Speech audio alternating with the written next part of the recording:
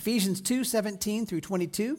This is God's word for us to study today.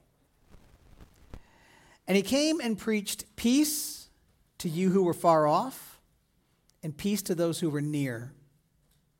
For through him we both have access in one Spirit to the Father.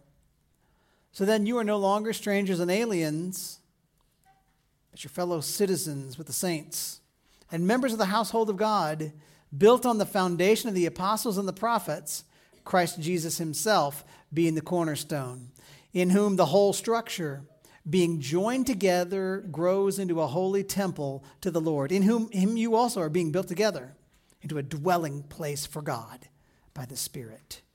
Will you pray with me? Father, again, we bow, and I don't know that we can ask it any differently. Please, God, do work that only you can do, and teach us well. Help us to learn and grow and to be the church. Our songs have talked about us being the church. Help us live as a faithful church. We ask it in Christ's name. Amen. You can be seated. One of the most difficult periods in American history is the period known as Reconstruction. If you don't know what that means, Reconstruction is that era just after the Civil War when military fighting had ceased and when the Confederacy was dismantled and when the work began to be done to try to reunite a splintered nation. I'm going to bet that a lot of you are Civil War, fanciest at some level. A lot of folks know a lot about the war. A lot of folks know a lot about President Lincoln and the assassination and the evils and the ugliness of the slavery that was in the American South. But not many folks that I know have taken much time to think about just how difficult it was once the war was over. Think about it. How weird would it have been for a former slave living in the South?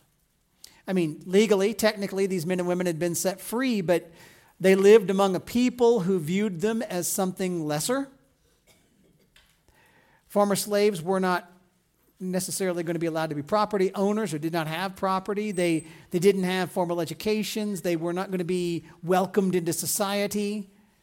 Many of them were hated by people for no greater reason than the color of their skin. But that's not the only awkwardness. The relationships between people of the North and people of the South in general would have been very hard. See, Northerners saw Southerners as rebels who caused tremendous grief and damage to the United States. There were nasty-hearted Northerners who swooped in to to take advantage of the poverty and the hurt and the need that was there in the South. And people from both sides saw the others as still their enemies. The ones who were guilty of the deaths of their sons, the ones who were guilty of the destruction of their property. I remember visiting Georgia once when I was younger and just thinking, even there were spots where you could kind of tell the North-South thing was still a real deal, and it wasn't necessarily about the things people think of as much as it was about the hardships that the South faced during and after the war. Now, why talk about that? I think thinking about Reconstruction could help you and me to get our minds in the right place for what God is doing in the passage that we're studying today. See, you and I need to grasp that just because a person tells you, hey, your people are friends with another people group now, working that out in actual practice is not super easy. In the late 19th century, it was hard for former slaves and former slave owners to figure out how to get along. It was hard for Union loyalists to learn how to deal with former rebels. And in the Bible, we see something that I think is similar. Because if it was hard for Yankees and Southerners to get along after the war, it was easily as hard for Jews and Gentiles to get along in the first century. Because, see, to the Jew, everything he had ever learned involved separating himself from Gentiles. The Jews saw Gentiles as unclean, as foreign, as dirty, as enemies of God and enemies of God's people. And to the Gentile, everything he knew about the Jews was that they were a people who would not participate in society They wouldn't participate in normal daily living. They looked down on everybody. They were not, the average Gentile thought that the Jew was a danger to the Roman Empire and to society at large because the Jews would not worship the gods of the Roman or the Greek pantheon. You got to see how far apart were Jews and Gentiles, though, so that you can rightly marvel at what we learned last week. You see, first we learned last week, Gentiles, because we're a room full of Gentiles in here. I'm going to guess anyway, unless somebody who's ethnically Jewish has joined us that I don't know. We would have been far off from God, separated from God, separated from God's people. Verse 12 says 5 things. We were separated from Christ. We were alienated from Israel. We were strangers to the covenants. We were without hope, and we were without God. How's that for a set of labels to apply to yourself? We were by birth and by practice as far away from hope in God as we could have been. But then we learned God brought us near. Jesus Christ came and he fulfilled the law of God. Jesus died and Jesus rose from the grave. And Jesus brought the offer of salvation not merely to ethnic Jews, but to all who would come to Jesus in faith. And then last week, finally, we learned that God made one new people. Jesus broke down what used to divide Jews and Gentiles when he abolished the ceremonial law. Jesus acted to destroy the hostility between Jews and Gentiles by reconciling both peoples first to God, but by making those two groups, those two separate, each other hating groups into one brand new nation. So Jews and Gentiles used to hate each other. Jesus says, no. You're a new people, and there is no distinction between the two of you whatsoever. And today we're just going to pick up where we left off. I'm going to give you 2 more main points today. There's probably going to be more you could write down, but 2 more key points. You can either call these points 1 and 2 or 4 and 5, depending on how you think this flows from last week, okay? First point, God welcomes all through the gospel. Point number 1 is God welcomes all through the gospel. Look at 17 and 18 again. It says, and he came and preached peace to you who were far off, and peace to those who were near. For through him we both have access in one spirit to the Father. Okay, I want to ask a question here. You guys have already been too quiet for me. Have you ever done something wrong and then found out that your wrong was discovered? Maybe you broke something at home.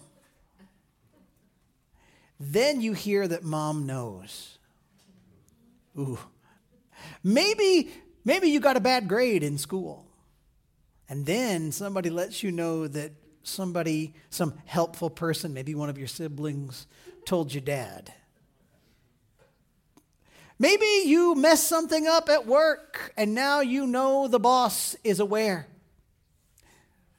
Maybe you ate one of the muffins on the counter that your wife apparently thinks are for somebody else. I didn't do that this week, but I thought about it. I want you to know. When things like that happen, though, it feels terrible, doesn't it? It's awful to know that you're guilty. It's awful to know that other people know that you're guilty. It's really awful to know that you're guilty, to know they know, and then not to know what's going to happen to you because of what's been done. For some of you, the entire sinking emotion could be summarized in the sentence, wait until your father gets home, then we'll talk. Y'all ever have that experience? Yeah. Is it a good one? No. When you know you're guilty and you know mom and dad or the boss knows, what do you want to know? Mom knows? What did she say? How did she act? Was dad mad? What's he going to do? Am I going to be forgiven? If you're a young enough child, you're thinking, is this the end? Well, the word he in verses 17 and 18 is still referring to Jesus. And Jesus came to earth, and Jesus did the work that he came to do, and Jesus came, it says, with a message. Now think about this. You're a Gentile. You were far off. You were separate from God. You had no hope. You were of a God-hating heathen people. You were a rebel with no idea of how to be made right with God. How would you feel to know, by the way, God has come with a message? It might not be a good feeling right away, huh? That could be terrifying.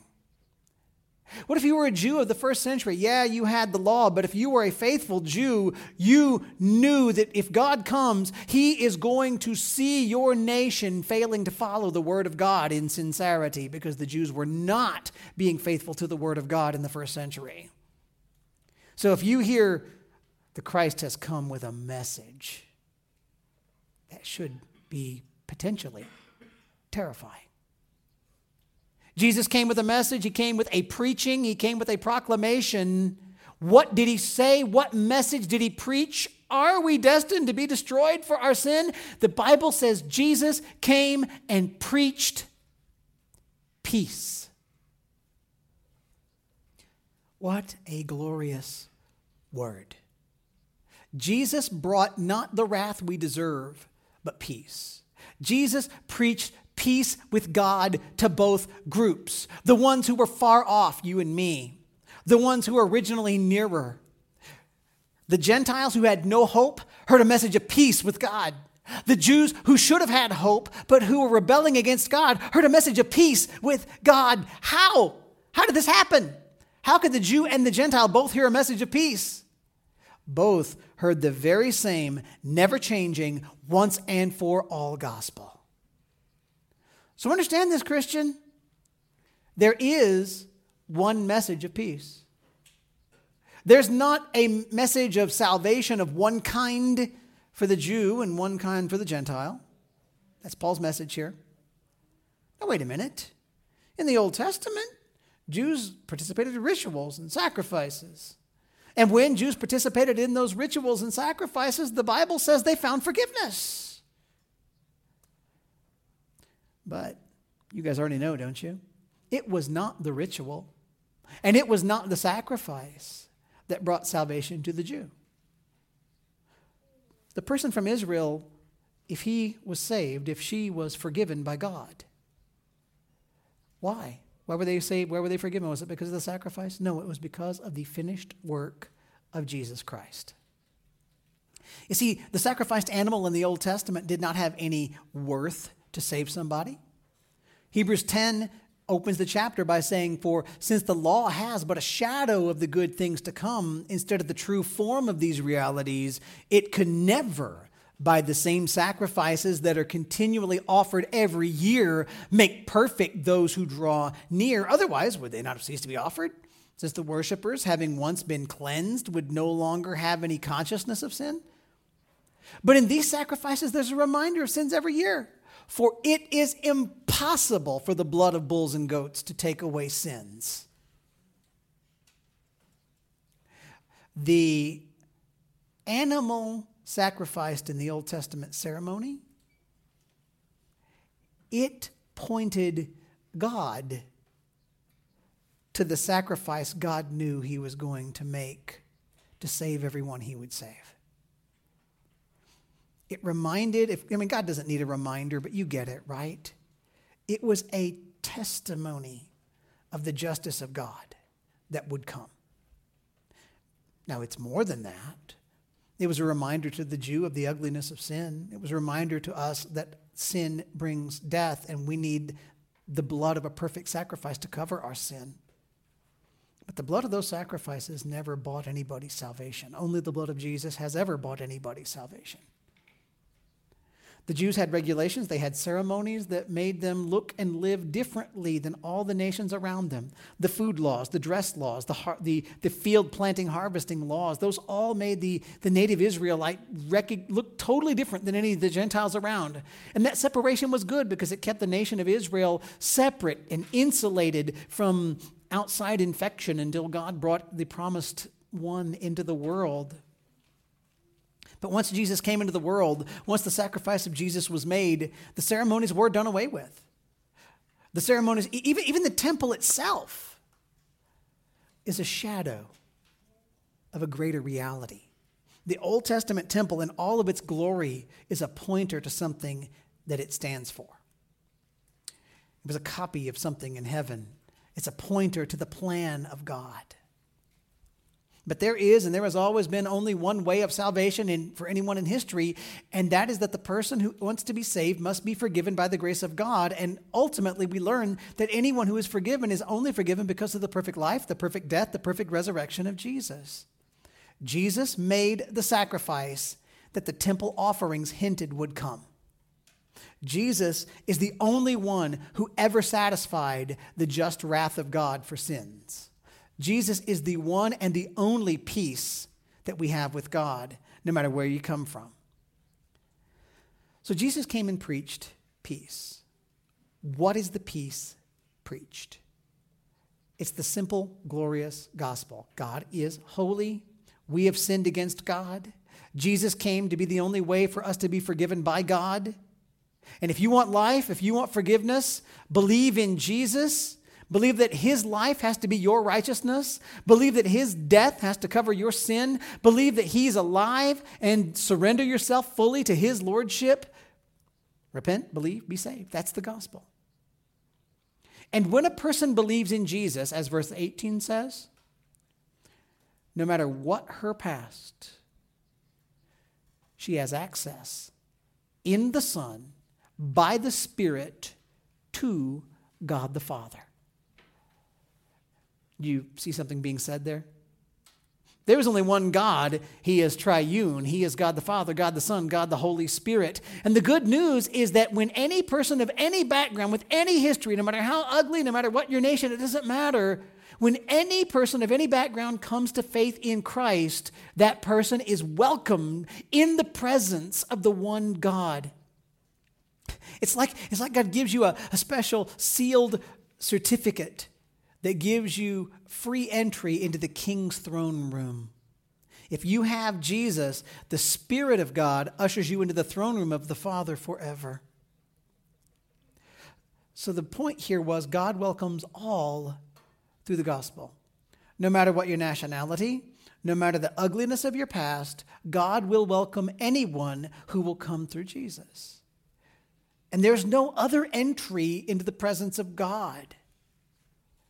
But the entry that Jesus made is for anybody who will come. Come to Jesus. Be welcomed into the presence of God through faith in Jesus. Celebrate the fact that all peoples are made one new nation by the Spirit under the Father because of the finished work of Jesus the Son. Okay, we're going to finish the section up here, guys. We want to see the results for us, even we Gentiles, because of what Christ has done. Now, let me say this to you. Don't get tired of hearing me emphasize to you the miracle of God bringing Gentiles near. Why should you not get tired of that? Because God really emphasizes it here. He wants you to see the glory of what he's done to make one single people out of peoples who were so far apart formerly. So stick with me one more point, okay? Second point. God unites all for his glory. God unites all for his glory.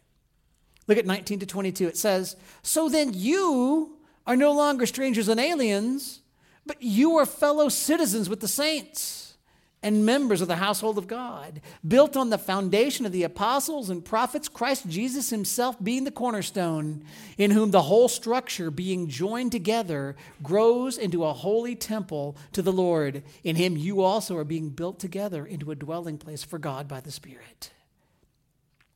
These verses are beautiful.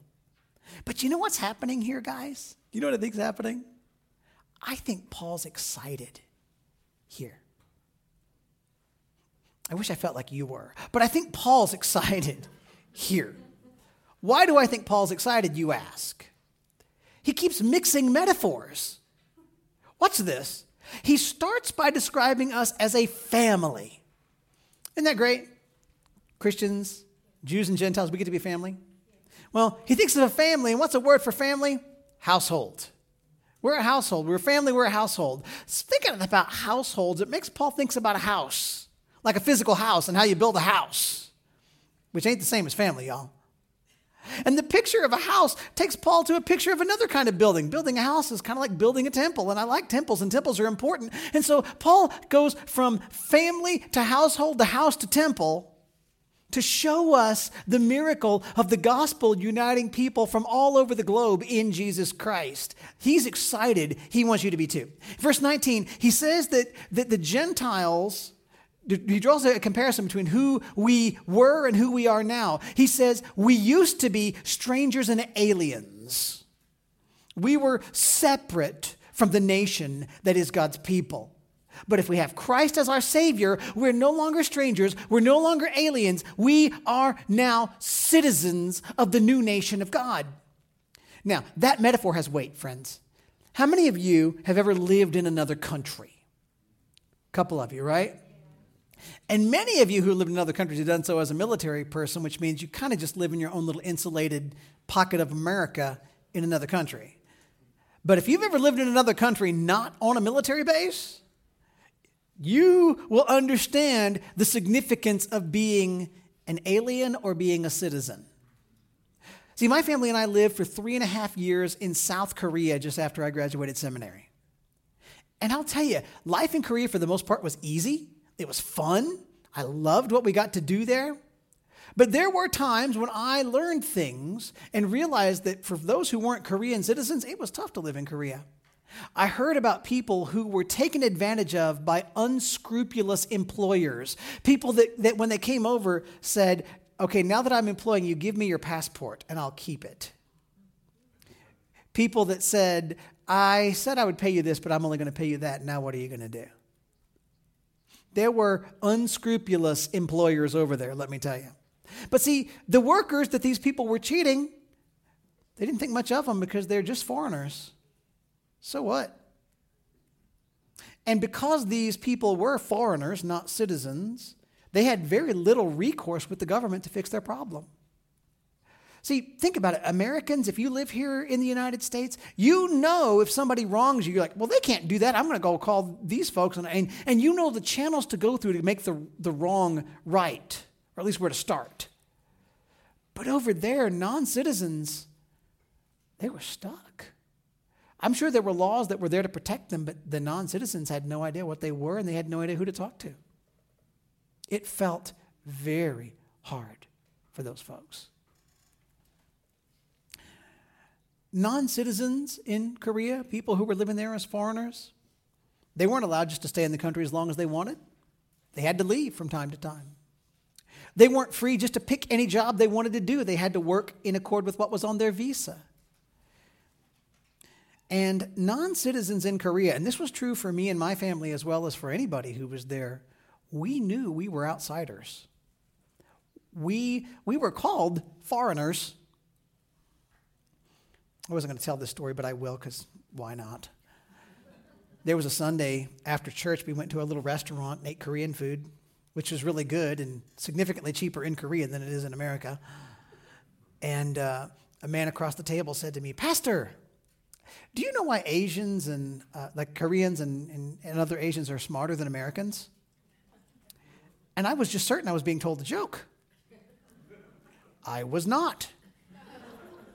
He then shared with me how as they grow up and use chopsticks, the use of chopsticks and those muscles affects the development of the brain in a different way, and that makes them smarter than us.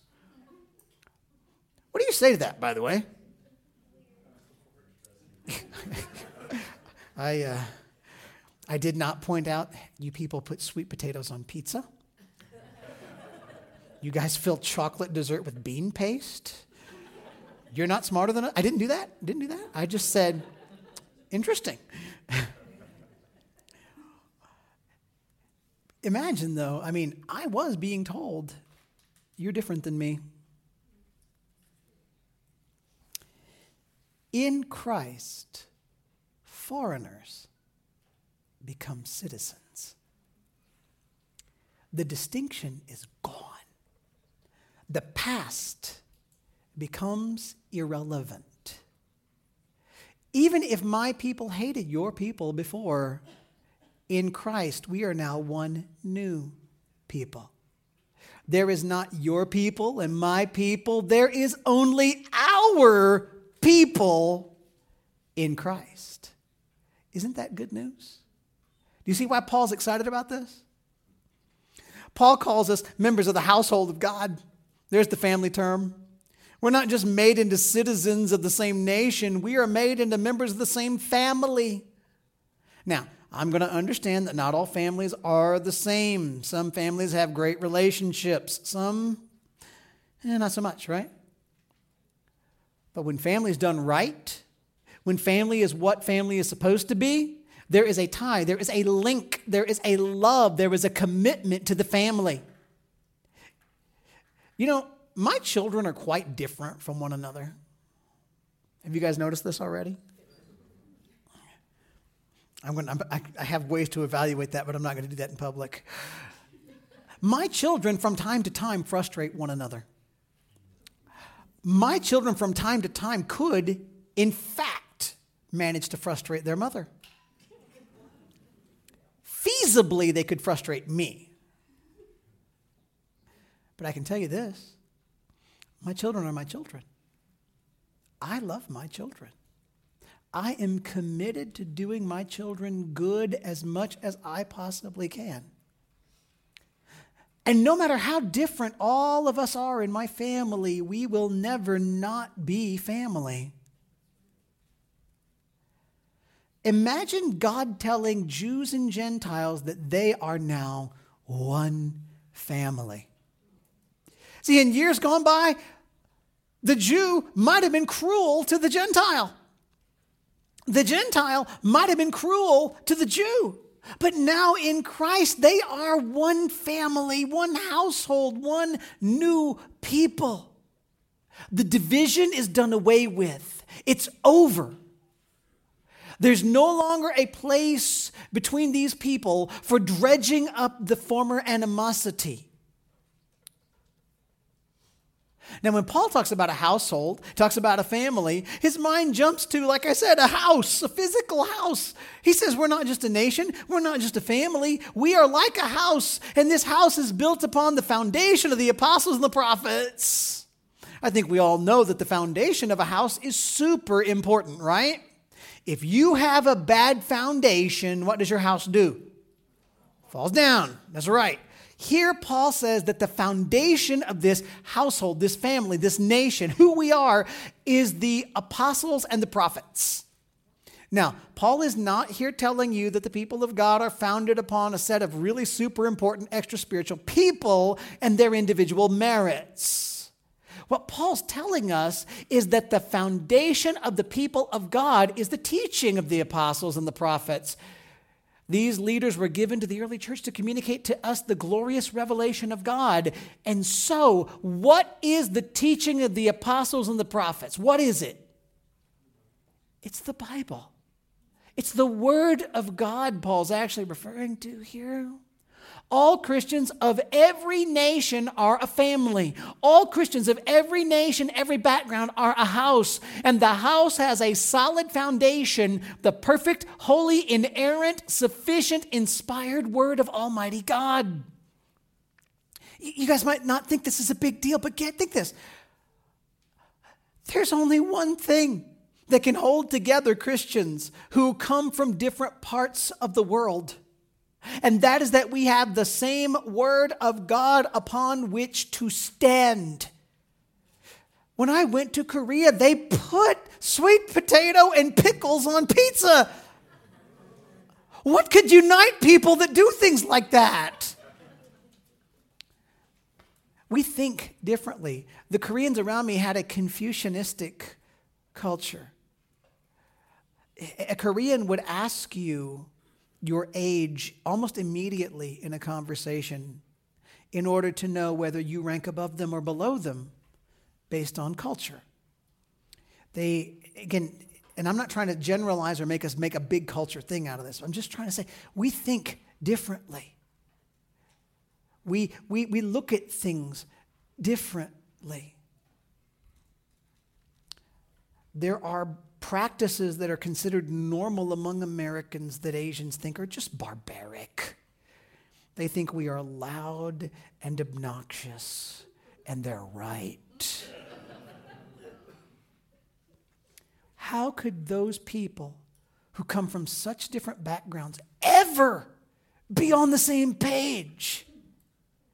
The answer is that they had the same word of God upon which to stand.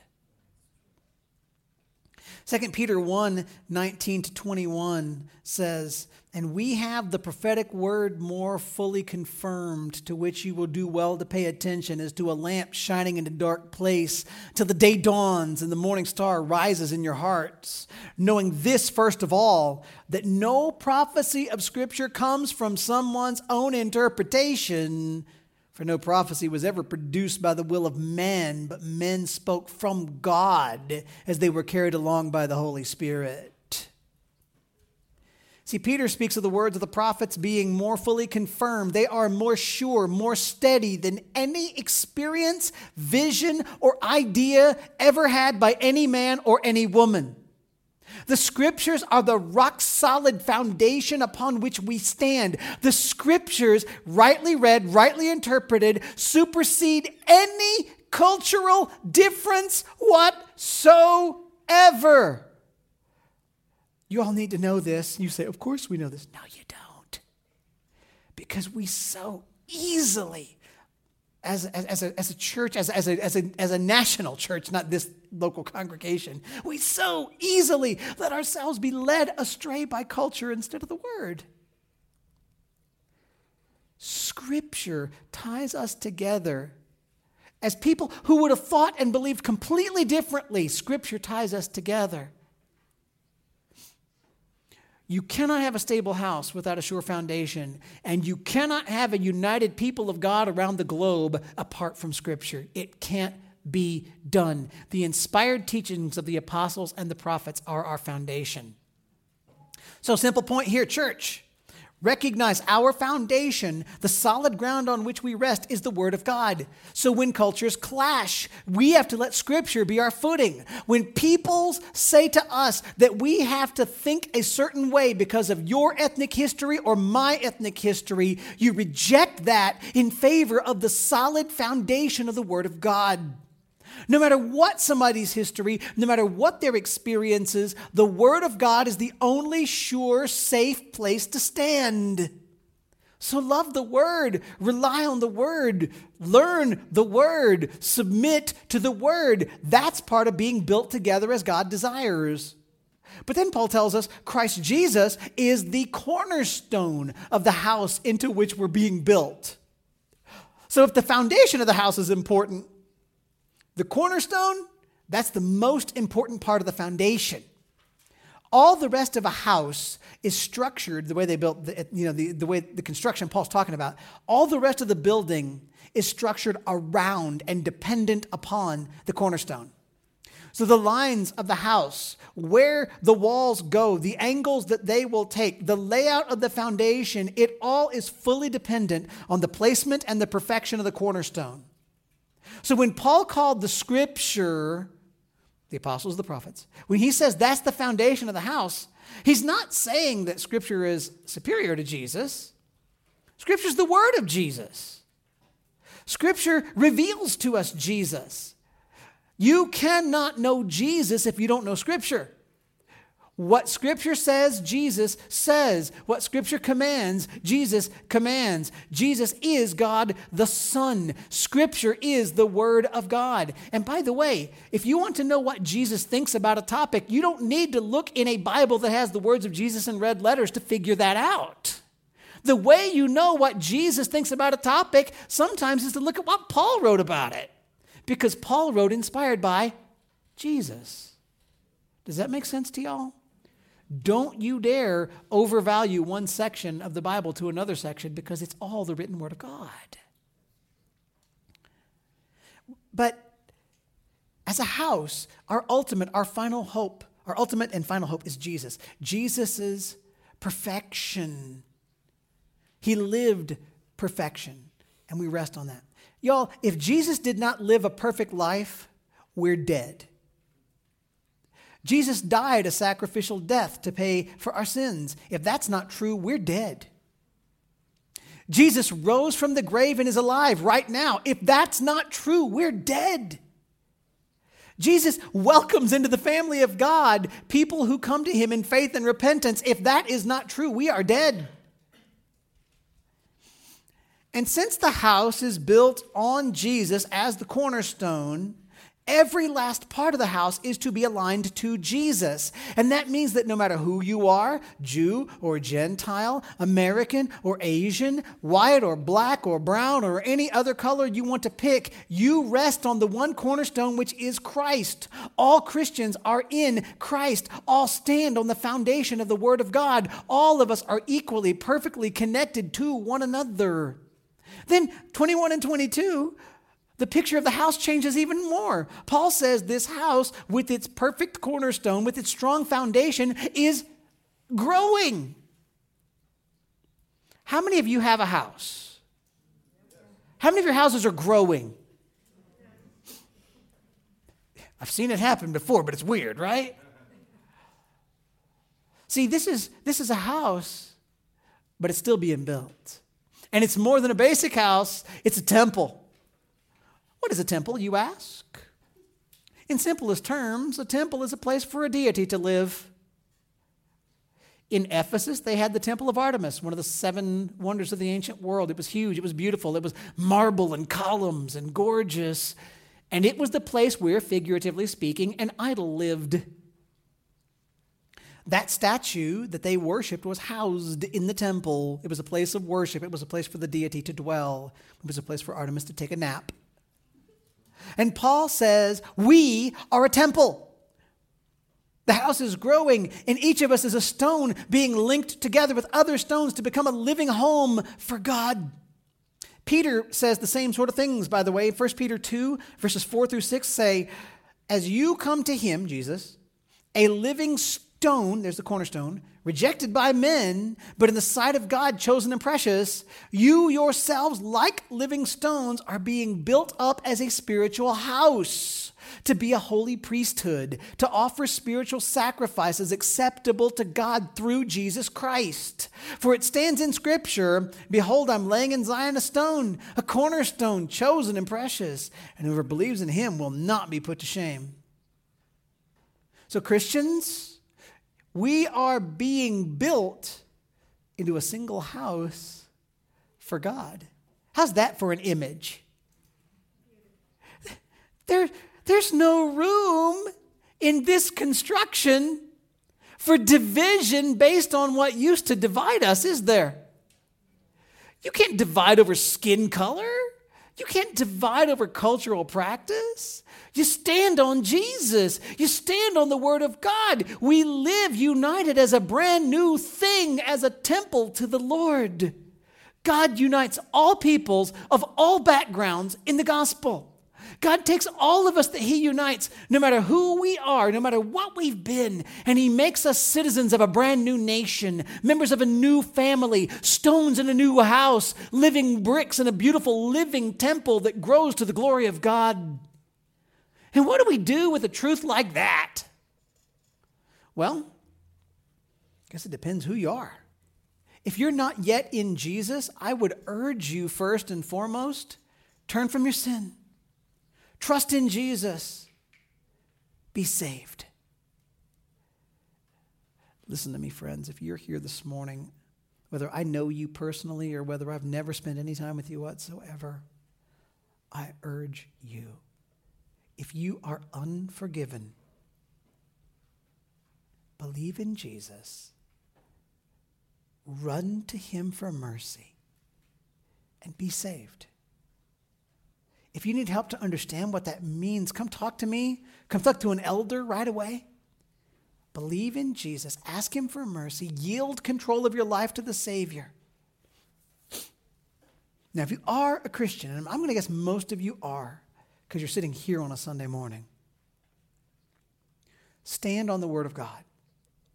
That's what defines us. That's the foundation. We are not defined by who we once were. We're not defined by what we've done in our pasts. We are not defined by what others have done to us in our pasts.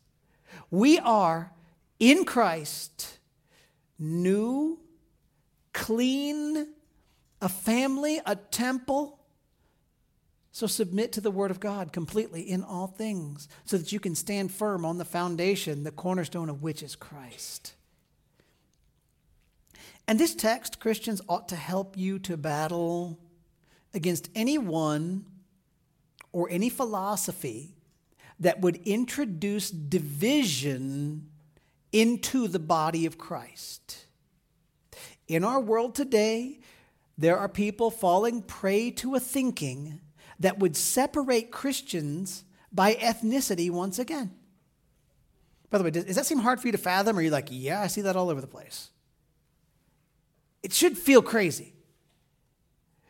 There are people that are writing articles and writing books and speaking in conferences and defining themselves as white Christians, black Christians, Hispanic Christians, Asian Christians. But can't you not see that in the Word of God, all of those labels are removed in Christ? We are Christians. We're the people of God. We're one new family. We're one new ethnicity. I'm sure in the first century that Jews could have said to Gentiles that you owe the Jews special treatment for the suffering that the Jews faced under Roman oppression. Wouldn't that have seemed fair? I'm sure that there were Gentiles who grew up and lived in and around the land of Judah who could have said the Jewish Christians owed them special treatment because the Jews were harsh in the way they treated the Gentiles. And don't you think that if God wanted us to focus on that kind of thing, he could have written that down in the holy word of God? But God tells us time and time again. Read Ephesians, read Colossians, read Galatians, read Hebrews. We are no longer separated by ethnicity of any sort. We are not separated by nationality. We're not separated by history. For goodness sake, in the book of Philemon, Paul tells Philemon, I want you to ignore the debt that Onesimus owes you. Instead, I want you to welcome Onesimus as a brother. There, Paul took a former slave and a former slave owner, told them to forgive their past wrongs, and now they're supposed to become family. Don't define yourself by your ethnicity. Now, I'm not saying that if you've got a culture to ditch it. I'm not telling you to adopt my culture. Your culture probably has better food than my culture has. I'm not telling you to change your musical style for me. Unless your music's really bad, but that's, But don't define yourself by your ethnicity. Don't define yourself by who oppressed you in your past. Don't define yourself as something other than other believers. Well, you're this kind of Christian, but I'm that kind of Christian. Instead, follow the word. We were separated. God made us one with Christ. We were far off. God brought us near, both to himself and to one another. We were enemies. God made us family. We were disconnected. God builds us together into one unified temple. Don't you see that the way for us to be most glorifying to God on this earth is to love God and love one another? That has always been the law of God. It remains the law of God. And the only way for us to do so is to trust Jesus, to be saved, to recognize that in Christ we are all made brand new and we stand together on the foundation of the Word of God. 2 Corinthians 5:17 says, therefore, if anyone is in Christ, he is a new creation. The old, it doesn't say the old is something he hangs on to and makes people continue to look at. He says the old has passed away. Behold, the new has come. Let the new come. Let us be the new glorious temple of God, a living temple of living stones, united in the Word, united in Jesus Christ. Will you pray with me?